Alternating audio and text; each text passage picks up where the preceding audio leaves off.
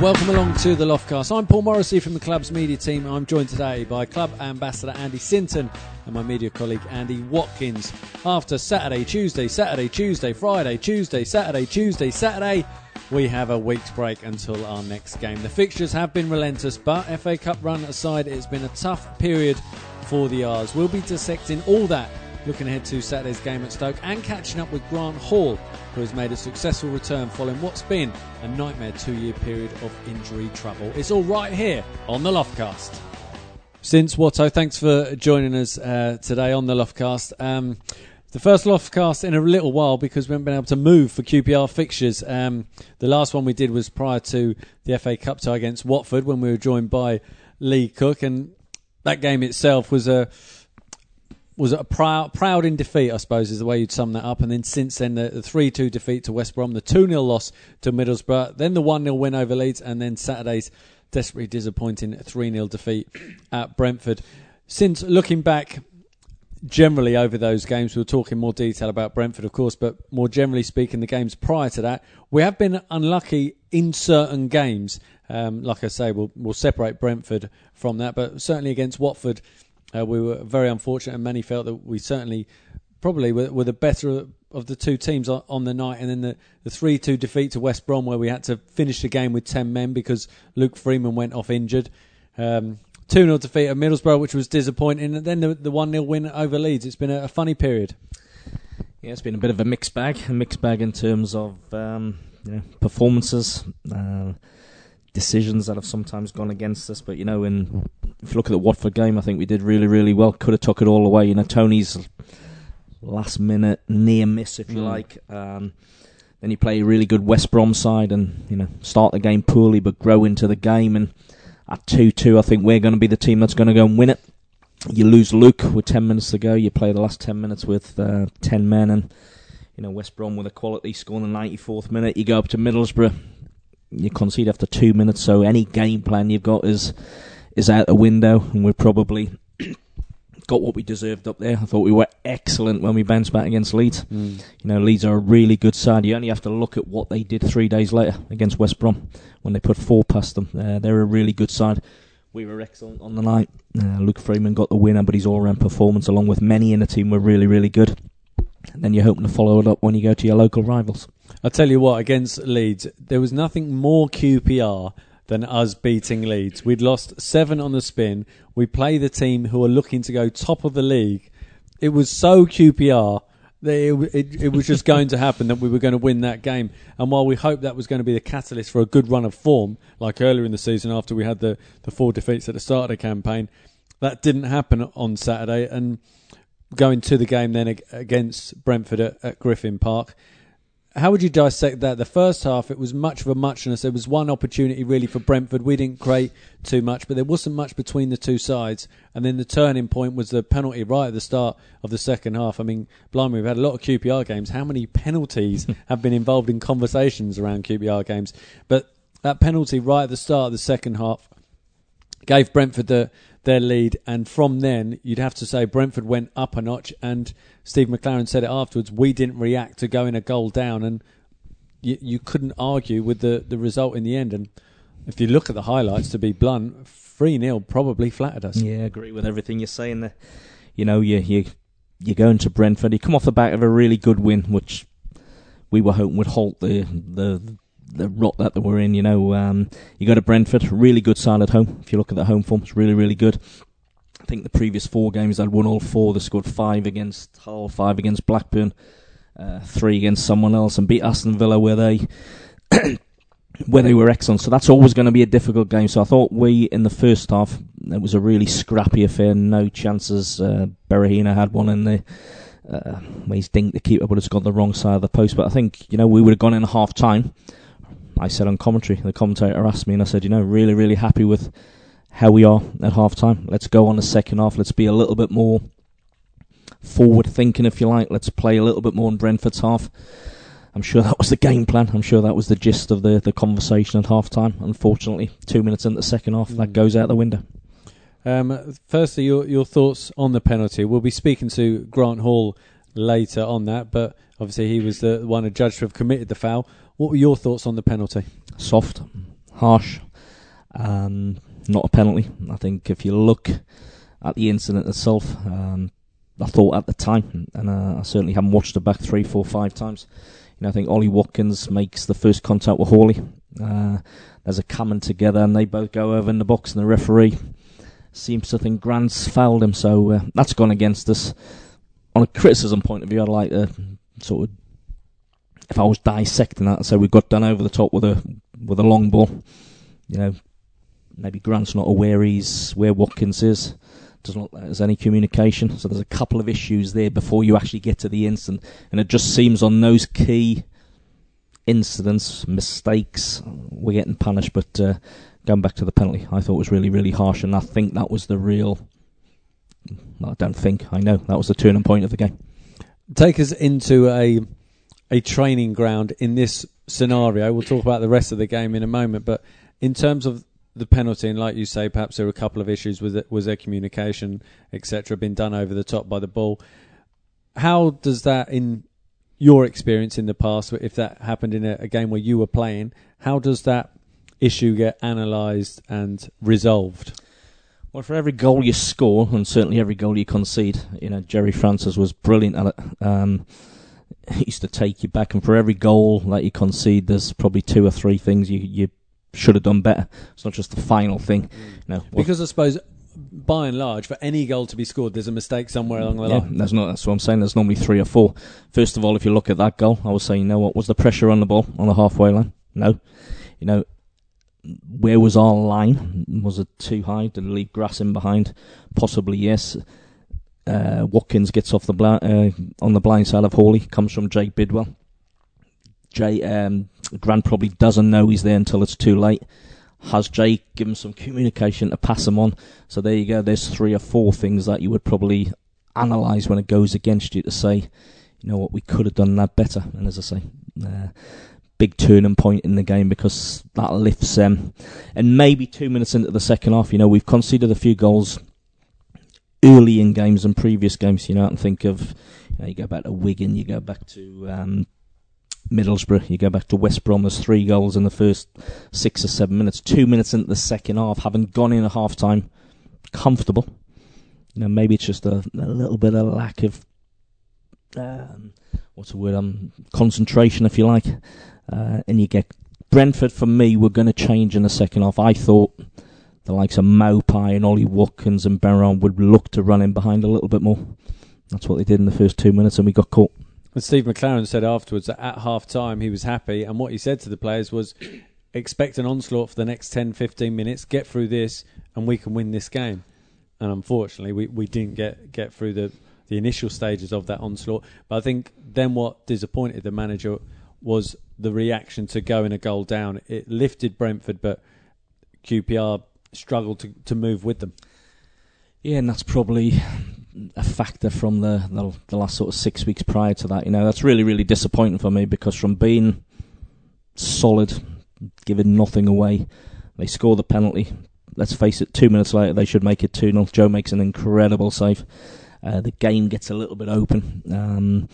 Now they catch us for the second goal. Joe's made another couple of really good saves. One stunning from the corner, save from a header. An outstanding save. And to be honest, it pains me to say it, I think it was a 3-0 win for Brentford. It could have been a lot more, and I dare I say it was really, really comfortable for them. And as I say, for them, that actually quite hurts to say, but you're playing against your local rivals down the road, and to come off the game losing it by the scoreline, but in the manner, I think was the most disappointing thing for me, the players, the manager and his staff, and more importantly the fans. Well, not looking for excuses, it was a disappointing performance, disappointing result against our local rivals. 9 games in 28 days is a tough old stint with, by and large, the same nucleus of players as well. Was it perhaps a game too far, a half too far, where Brentford suddenly start popping it around the pitch full of confidence, 1-0 up? Could that be a factor, or am I clutching at straws here since? Could be a factor. I think we're clutching a little bit, and Brentford went a long way in the cup. You saw Leeds come to us and were well below their best, but give us credit. But you saw what they did to West Brom 3 days later. It's about every game you've got to take it on some merit. You've got to be ready. You've got to start games well. You've got to get through blocks of the game, whether it's 10 minutes, 15 blocks. You've got to be a little bit harder to play against. I thought we were far, far too easy to play against on Saturday. And Mr. Watkins, our social media manager, you know what's coming. We do try to keep an eye on social media activity, and you have to say this season, we've spoken about it on numerous occasions, win, lose or draw, the reaction on social media has largely been really positive. Unlucky, go again, great effort lads, next time, keep your heads up, etc. But I'd imagine it wasn't quite like that after the game at Griffin Park. Yeah, fair to say it's understandably been a bit down amongst the fans the last few weeks, which is inevitable after the run we've been on. And I think Saturday was particularly disappointing, being Brentford. It's happened before the last few seasons, and being the local rivals, it's a game that, particularly the home game here this season was probably one of the highlights looking back at the season, and the 3 goals we scored in I think about 10-minute spell, and the atmosphere here was probably the best it's been all season. So I know it's a game that the fans always look forward to, pack out the away end, and I think they would have been hoping that this season it could be different, and given the last few trips we've had there. But obviously, as it turned out, it wasn't to be, and it was another defeat, and we'll have to try and put that right next season. So yeah, understandably, the fans were disappointed on Saturday, and I think even more so, like you said, the first half, it was 0-0 and we were in the game, and so then suddenly within a couple of minutes of the second half we were then chasing it. Yep. My son was in the away end, upper tier, and I think he learnt a few new words. But what I would say is, and I actually looked for it myself at the final whistle, when the players were walking off the pitch, and obviously the tunnel is right down by the away end in that corner. Yep. I was looking for the reaction of the QPR fans, because we've seen it in years gone by where that can be a harsh walk for QPR players and management walking across that pitch if the result hasn't gone well. And obviously the result didn't go well. The second half performance was disappointing.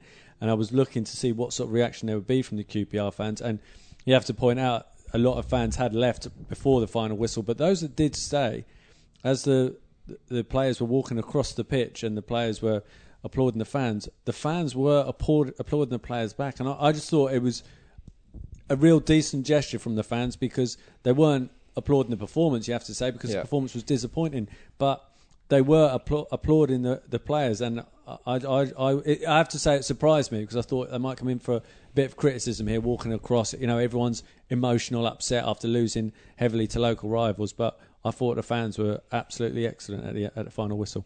Yeah, and I think the opposition fans, sometimes after a win, we've had the wins here when the players do the sort of lap of appreciation, it seems, on a regular basis, win, lose or draw. And I think that's something that perhaps we haven't had in previous seasons, where players have been accused of, not caring or not putting in a shift. And obviously I can't speak for Saturday, but certainly in other games, and the run of results we've had, it's not been for the lack of trying. And I think the fans can appreciate the players have been putting in the shift, and game after game, and whether it be a late penalty decision or the West Brom one, and I think that's it. I think you can see at the end of a game, whatever the result, the fans stand and applaud the players, which I think is refreshing, because it's not always been like that, like you say, the last couple of years. And just a word on Grant Hall, we'll be speaking to him very shortly. He's played 7 games in 4 weeks, and he's seemingly come out the other side now after what has effectively been 2 very tough years. He only played 5 games last season. His injury trouble started in April 2017, so we're coming up to the 2-year anniversary, if you like, and he's now, touch wood, back in the side, a regular in the side, and to play 7 games in the space of 4 weeks, you can't get a better indicator than that someone is over their injury troubles, hopefully. Well, first of all, I think not only me, but I think everyone at the club, fans included, are delighted to see Grant Hall back on the pitch. 2 years ago he was absolutely outstanding. Just like any player at any given time, you can run into a couple of issues, you can run into a couple of injury problems. His lasted probably longer than he would have certainly liked or felt at the time. You know, it was a long, long one, and you know, I'm sure we'll hear from him about how he dealt with that and everything that goes around that. But yeah, just delight to see him back on the pitch. You know, and it's a short career anyway, football. But when you waste through no fault of your own the best part of 2 years, that's a big, big chunk. But he's back. I think he's getting back to where he was. Still got a bit to go yet, but we're just delighted to see him back on the pitch. Okay, well, let's hear from Grant Hall now, who spoke with Matt Webb at the Harlington training ground.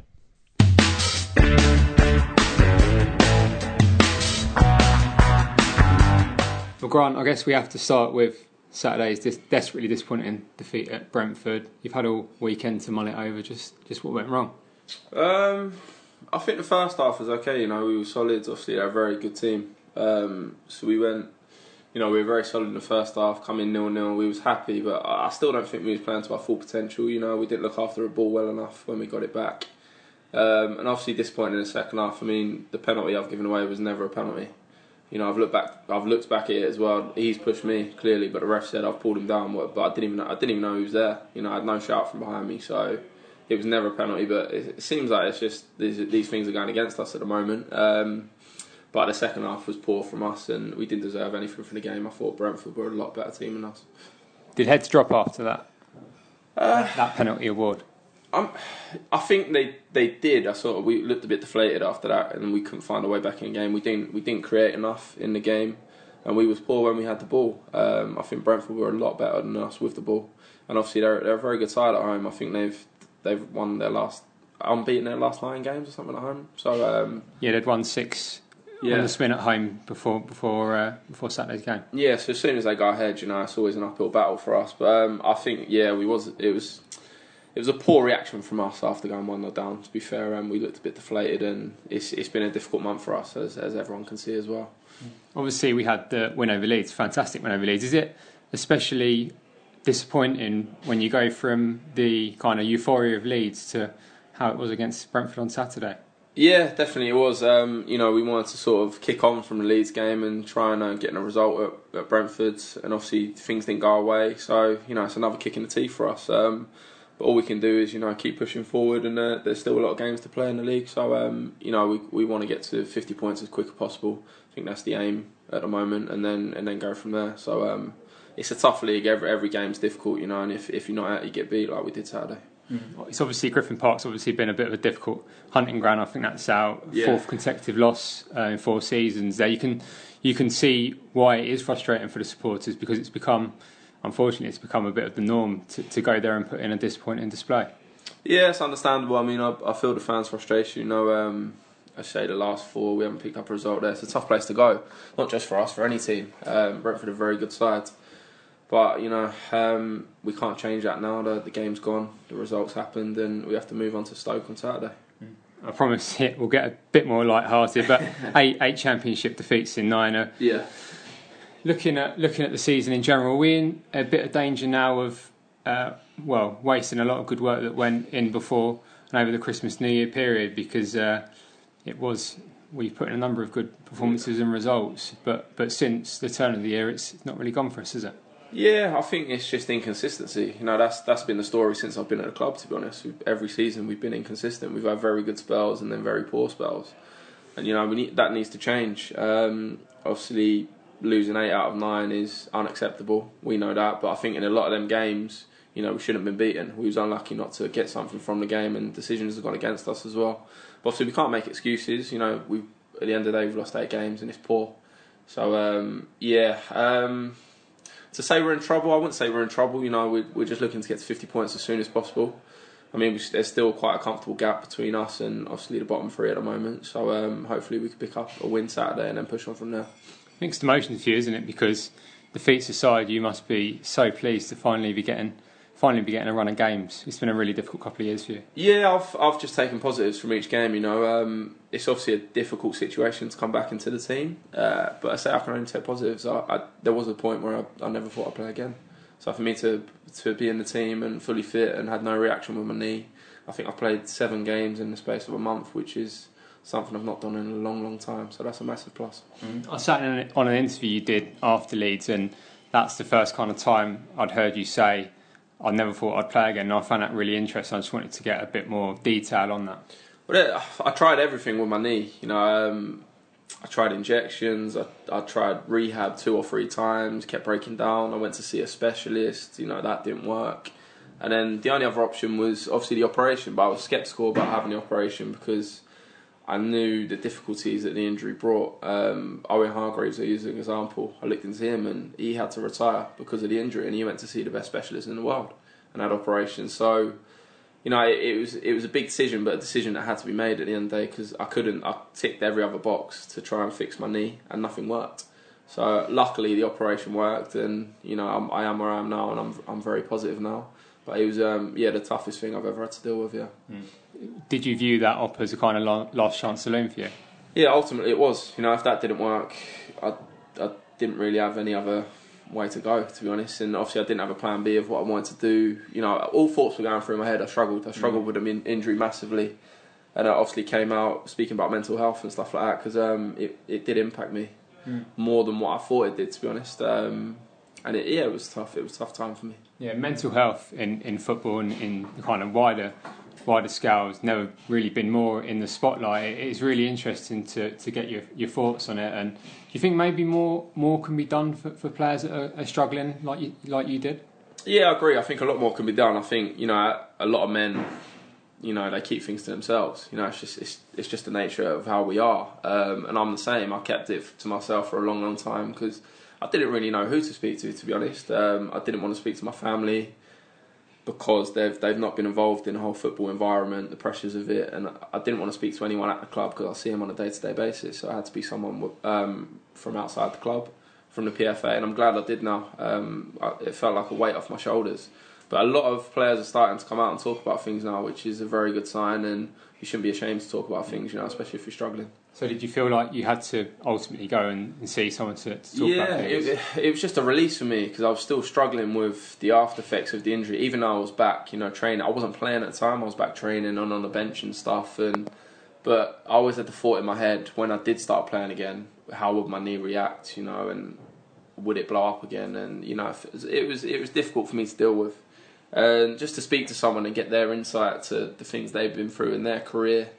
And just as I say, just to talk about it, and it felt like a massive weight off my shoulders after I spoke to someone, and I feel great now. Do you kind of remember the point where do you remember like the darkest day for you? Is there a certain point? No, I wouldn't say it was just one day. It was different days. There were days where I'd come in to train, and I'd look okay, but I wasn't. I was doing the same stuff every day. Repetitive rehab. And I'm just looking at the boys train outside, and it was killing me. But I kept a smile on my face, but everyone thought I was fine, but I wasn't. I went home and just sat there and I was depressed, really.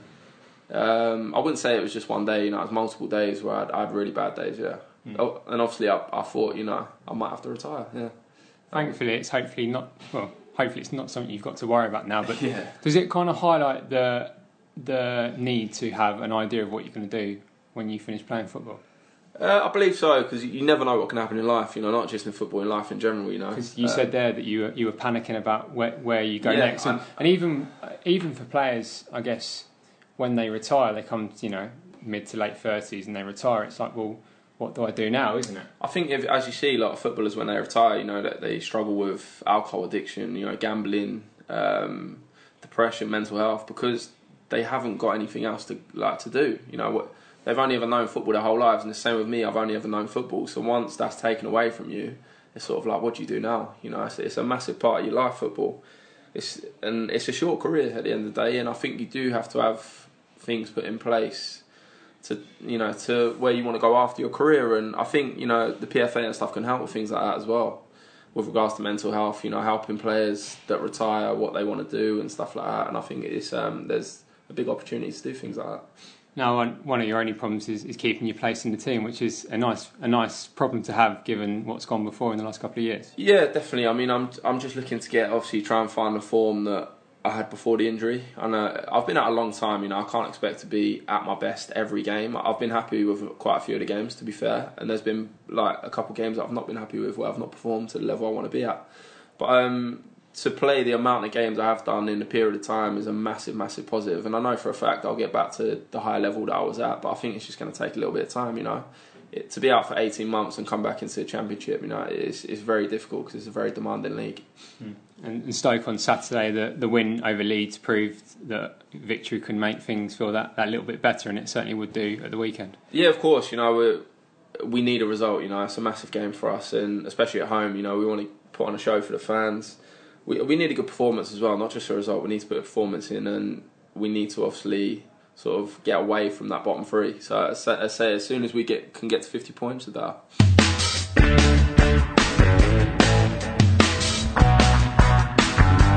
An excellent interview there from Grant Hall, and also credit to Matt Webb who conducted the interview. A very good interview, and what Grant said was very honest, wasn't it, Since? That's very forthright. He's very honest, about the performance on Saturday at Brentford, about him getting back in the side, where he thinks he is. But for me, most importantly, stuff he talked about during his period that was out the team and out the game. I think he deserves a lot of credit for opening up. Certainly, some of the stuff he said resonated with me on a couple of levels. But a great, really good, honest interview, and it was a good listen, but it was a hard listen, if that makes sense. I suppose, and he alluded to it there. He said all of a sudden he was thinking about retirement and life after football, and all he's known is football, and he hadn't really thought about it. And he said, I didn't have a plan B, and he's suddenly thinking about what he will do when football isn't part of his life. And thankfully he's overcome those challenges, but it's probably opened his eyes to the fact that day will come when he does retire. Hopefully it's not for a long, long time, but that day will come. And for a lot of players, and Grant mentioned it there, you hear about a lot of players who have challenges after they retire, whether it be financial challenges, mental challenges. How difficult is it? Because from the outside looking in, you see a very wealthy player retire, and he's 35 years old and he doesn't financially have to work again, and it's difficult to feel too much sympathy for someone in that situation, but it does bring its challenges. It certainly does, and the fact that you're a footballer and people say to me, you're doing something you love and you're getting well paid, get all that, it doesn't make it any easier. When that day comes, we know it's coming. But some of the things Grant was talking about, if I go back to his injury, I had one at Spurs when I was playing there, nowhere near as bad as Grant, so I was out for about 3.5 months. Had the operation, started my rehab, couldn't lift doing leg extensions to build the strength up on my quads in and around the knee, couldn't lift the top weight, 1.5 kilograms, I just couldn't lift it, leg shaking. You go home, that swirls around in your mind, is that ever going to be the same again? Am I ever going to be at play at the standard? Because you've got your pride, you want to get back, you get on the treadmill and your leg gives way, you've almost got to train yourself to run again, if that makes sense. So you go home, you speak to people, you put on a brave face, but you go home and the doubts creep in. And as I say, mine was nowhere near as bad as Grant's, and I was 28 at the time. Bearing in mind, I've had a fantastic career. Grant's almost just starting his career. Yeah. At least I had some. But what I'm trying to say is mine was, I got back 4 months I was out with mine. But the doubts that crept in just on that, was I going to get back playing? Would I be the same again? All of that were really, really hard to contend with. Then he talks about, he's thinking about, is he ever going to play again? What's he going to do? It's very easy for people to say, prepare yourself for when that day comes. You never prepare. You think you can. I thought I did.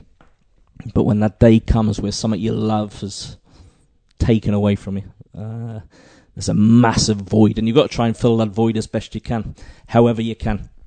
Now, looking at myself, I filled it with things, got involved with a few businesses, if you like, which didn't know the first thing about, to be honest. So you're out your comfort zone, and that creates its own problems, and I can think at my time, I was quite lucky. I had a great family around me, but I was, to an extent, I was in a little bit of a dark hole myself, and I remember recognising I probably needed a little bit of help because I was almost lost to a degree, and I remember realising I needed to speak to someone. So I picked up the phone, wanting to speak to an organisation, but then when they asked for my name and number, I put the phone down because I didn't want to tell them who I was.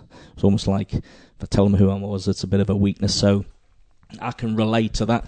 Also from a parent point of view, because mental health affects people around you as well. I saw it with my son. He was in the academy system from 12 years old, chasing the dream, trying to follow the footsteps of his dad, if you like. Had injury, setback, operation after operation by the time he was 16, 17. Cutting a long story short, 18, got released. Now, if he was sitting with a group of guys at a football game, watching the TV, you would think, you know what, he's great. He's got a smile on his face. He can hold a conversation. I used to see him when he went home and shut the front door and lock himself in his bedroom, and I couldn't get 2 words out of him, because he hadn't even had a career. So I look back now, and as a parent, I think, could I have supported him in his hour of need a little bit better? Could I have reacted to certain things that he did a little bit better? Could I have seen the signs that he needed someone to speak to? Could I have got round the perception that he had of himself of being a failed footballer? So all of that. So for Grant to say what he was saying the other day really resonated with me, and I'm delighted that in the professional game, not only in sport, but now in life, the mental health issues are being recognised, and there are more tools and more people for people to go and speak to, because it's vitally, vitally, vitally important. No matter who you are, where you've played. We see some really high-profile players go off the rails. And you think, how's that happened? But it's when something that you're working towards, that you dream about, that you crave, is suddenly snatched away from you. Whether you played 100 games, 1,000 games, or whatever. It's really, really tough. And I don't want people to listen to certainly footballers, because I hear a lot about them and think, they're looking for sympathy. They're not looking for sympathy. It happens in all walks of life. I really feel for the guy who's worked in a bank for 20 years and all of a sudden is made redundant. Because he's got to go through the same. He's got a family to support. Where's his next mortgage payment going to be made? How's he going to pay? How's he going to put shoes on his child's feet? All of that comes into it. So it's really, really tough. So Grant. And you know what? He said a couple of things in his interview, and I remember seeing Grant at the training ground on the few occasions that I'm up there when he was going through his rehab, and I would say, "Grant, you okay?" And he'd go, "Yes, I'm fine." Well, he's just said there he wasn't fine. He was fine because he felt that was the right thing to do, but he didn't think he could speak to anyone at the club for obvious reasons. And with males, we tend to try and deal with things ourselves. It's I think now in the days that we live in, it's not a weakness to admit that you're struggling anymore, and actually it's a strength. So not only Grant, but if anyone else out there is listening, don't have to be involved with sport. If you're struggling, pick up the phone and speak to people. Yeah, well said. And I think you're right. Obviously, Grant Hall speaking about it, you speaking about the challenges you face as well. The more people speak about it, the more it is accepted as not a weakness. It's just a part of life, and people are more readily talk about it, and that can help them through it. And that was certainly the case with Grant Hall. And huge credit to him for seeking help from the PFA, because that can be a big challenge in itself, recognising that there is an issue and looking to resolve it. And hopefully now he's come through that from a physical point of view. He's overcome the challenge of the injury, but from a mental point of view, he's put himself in the best possible position to be at his best, both on the pitch and away from football as well. Yeah, 100%. And you mentioned the PFA, and we work closely with the PFA, with the Forever Ours and the Number 10 Foundation, the QPR. It's the PFA do some really, really good work, and it's important they do, because the important thing is when people speak to them, it's in strictest confidence as well.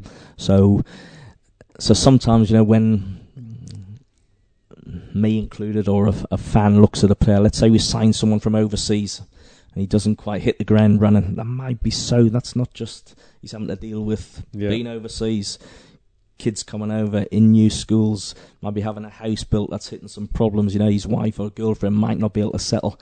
All of that swirls around. So I was speaking to someone on a course a few months ago, that the art of a football player or football coach and a manager now, I think they mentioned a percentage, something like 20% regarding the football side of things. 80% now how you manage situations, how you manage people's welfare and well-being. So, well done to Grant. It was a really fantastic interview, very open interview. As I said before, we're delighted he's back on the pitch, and let's hope by even sharing with Matt Webb, great work done from Matt. He can push on and people can give him that support and get him back to his best, because, as I said, a couple of years ago he was a real top player for Queen's Park Rangers, and we need him back and want him back there as soon as possible. Yeah, absolutely. And what are your thoughts on how Grant Hall has done since returning? He said himself that he feels he's done well in some games, not well in others. I suppose that's to be expected after the amount of time he's had out. But he always shows that that element of class, doesn't he, during games? Yeah, I mean it's a shame how long he was out for. You have to hark back to a couple of years ago, and he was our player of the season, and how well he was playing. And we've obviously seen Hawley in and around the training ground. I can remember seeing him in the summer in the gym on his own with as he said, with a smile on his face and putting a brave face on. And now it's great to see him back on the pitch, and the challenge he has now is fighting for his shirt, which is the challenge he wants to have. So it's great to see him out there. And yeah, like he said himself, there's games where he's felt he's done well. There's other games where he thinks he could have done better. And I think of the it's been a difficult spell for him to come back into. The run that we've had, and the amount of games we've had in such a short space of time, where he's not played for so long and then having to play so many minutes. So it's great that he's come through with those without any repercussions. And I think of the Leeds game, I think him and Tony were immense at the back. So he's certainly not lost at being out. And it's great to see him back. And just finally on the Brentford game itself, since like Grant Hall, as I said, accepted it wasn't a good enough performance second half, and we didn't deserve anything from the game. Can there be benefits to losing a game in that manner, where there are no excuses, there are no hard luck stories? It's simply a case of, in that second half, we weren't good enough, we didn't deserve anything. Now go away, you've got a week to sort yourself out before your next game.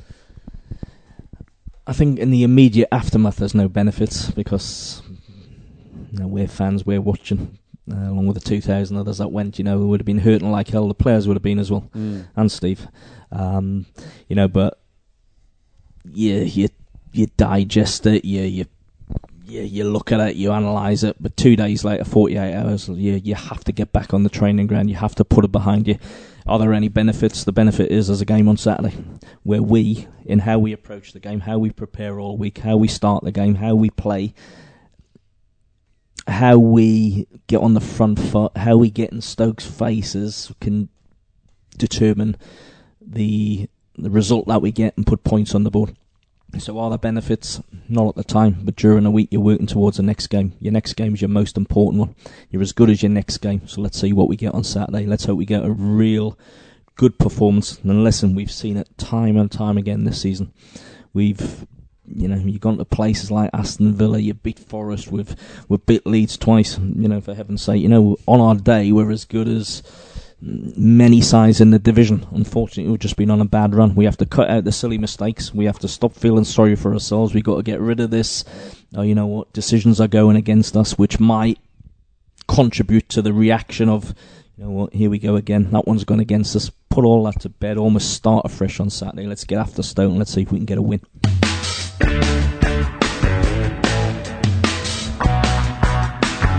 So let's turn then to this weekend's game, Stoke City at Loftus Road. And both Andys, if I told you at the start of the season, when we play Stoke in March, if we beat them, we'll go above them in the table, you'd be thinking, well, I'll take that. You wouldn't be thinking it's 16th v 18th in the table. That's exactly what it is. Stoke, there's no getting away from it. They were one of the teams that expected to be challenging at the top end of the table, and they find themselves 16th. It's been a disappointing season for them. Certainly has. I was one like many that looked at, what they had, the squad they had at their disposal, packed with experience, internationals, and I thought they would bounce straight back. I really, really did. Just shows you the strength of the Championship, how competitive it is, that they're languishing in mid-table. But that said, they've got quality right throughout their side, so if we're going to get anything, and hopefully we will, we're going to have to be at our best. Nathan Jones took over the hot seat in January. He's had 10 games at the helm. He's only won 2 of them. So it's taken a little bit of time for his ideas to come across. But they are unbeaten in their last 4. They've drawn 3, and then they won at the weekend, a 2-0 victory against Nottingham Forest. So if you're a Stoke fan, you're thinking, is that an indication that his ideas are starting to get across? He's getting his message across, and now they're starting to benefit from him. Yeah, probably. New manager comes in. It takes a little bit of time to assess what he's got and the way he wants to play. I think Nathan Jones has done a brilliant job down at Luton. He's gone to Stoke, which is a big club in its own right. Expectation levels are quite rightly high up there, with the fans, what they demand, but for one reason or another hasn't quite happened for them. But yeah, you've just said it, 4 games unbeaten. Probably signs that they're getting it together. A really good victory in the last time out against Notts Forest. As I say, if you go through their squad, it makes you wonder how they are where they are, but you have no divine right. You've got to earn every point. You've got to earn every win. You've got to be ready for every performance. If you're not, said it time and time again, and we found it, if you're not, you get beat. How big a game is this for QPR, Andy? You look at the recent run we've had, it's been a disappointing run, aside from the victory against Leeds United, which has since mentioned earlier, it just shows what this team is capable of. Yep. The same 11 that beat Leeds United is the 11 that lost at Brentford at the weekend. It's the crazy nature of the Championship, perhaps. It's a big game for QPR as we look to address the recent form. Yeah, it is, and I think the saving grace this week, as we said at the start, is that it's the first week we've not had a midweek game for a hell of a long time. So the players and have for someone like Steve McLaren, who is a renowned coach, that must have been one of the big frustrations when the run of results has been going on. He's not really been able to have the time I'm sure he would like to actually really get stuck into the players in terms of how they can address that. Yeah, and I think he's mentioned that quite a bit in his post-match interviews. It's purely been about recovery for most of the games. You've just had no time to rest or regroup ahead of the next one. So, the good thing with this one is we've had a week to finally recover, can kind of put behind February to an extent, build on what we did against Leeds, and we just need. We've got Stoke at home, Rotherham at home midweek next week. So you've now got two games here at Loftus Road that let's do what we did against Leeds, and the positivity and the confidence that everyone got from the Leeds win, the atmosphere, and then as we've said, it was disappointing for them to go and lose the way we did at Brentford. But if we can get back to what we've been doing, and then it'd just be great to kind of get back on track, get a win on Saturday, and then you go into Rotherham at home full of confidence again. And since I can see you mulling over your Stoke City dossier, who are the players that we really need to be looking out for on Saturday? I've already said you look through their squad and it's packed full of experience, quality. But if you look at someone like Benik Afobe, it's gone for 10 million quid not long ago. Tom Ince, Bojan, playing the Champions League, didn't he? There's their 3 front players. Joe Allen, very instrumental. Any QPR players listening, please turn off now. Joe Allen, part of a Wales squad that did brilliantly a few years ago. Sam Clucas signed for loads of money a while ago. You've got an England goalkeeper. So, and if you look what they've got on the bench, but you know what? Can we use that? I feel sometimes we're best when we're up against what's supposedly the best. Let's respect Stoke for what they are and who they are and what they've got and what will line up against us. But once the game starts, no respect. Let's get in amongst them. Let's make the game hot. Let's put some tackles in like we did against Leeds. Going back to the Leeds game, people might not have noticed Mas Luongo made 3 massive tackles in the first 15 minutes. That sets the tone. So hopefully we can approach the game in that manner. We've got quality players. We've seen it time and time again. They just need to come to the party. Just need to get that level of consistency. And I'm sure, fingers crossed, I'm hoping we'll be fine. Fingers crossed, you're right. Mr. Watkins, thanks for joining us. Mr. Sinton, thanks for joining us, and thanks for speaking so openly as well. And great to hear from Grant Hall. And great to hear he's back, but also credit to him for speaking about the challenges he's faced. If anything you've listened to over the course of the last 45 minutes or so resonates with you, if you feel you need some help in that area, Minder, this season's official charity of the EFL. And and they can be contacted on 0300 123 3393. That's 0300 123 3393, or you can text them 86463. That's 86463. Thanks very much for listening to the Loftcast.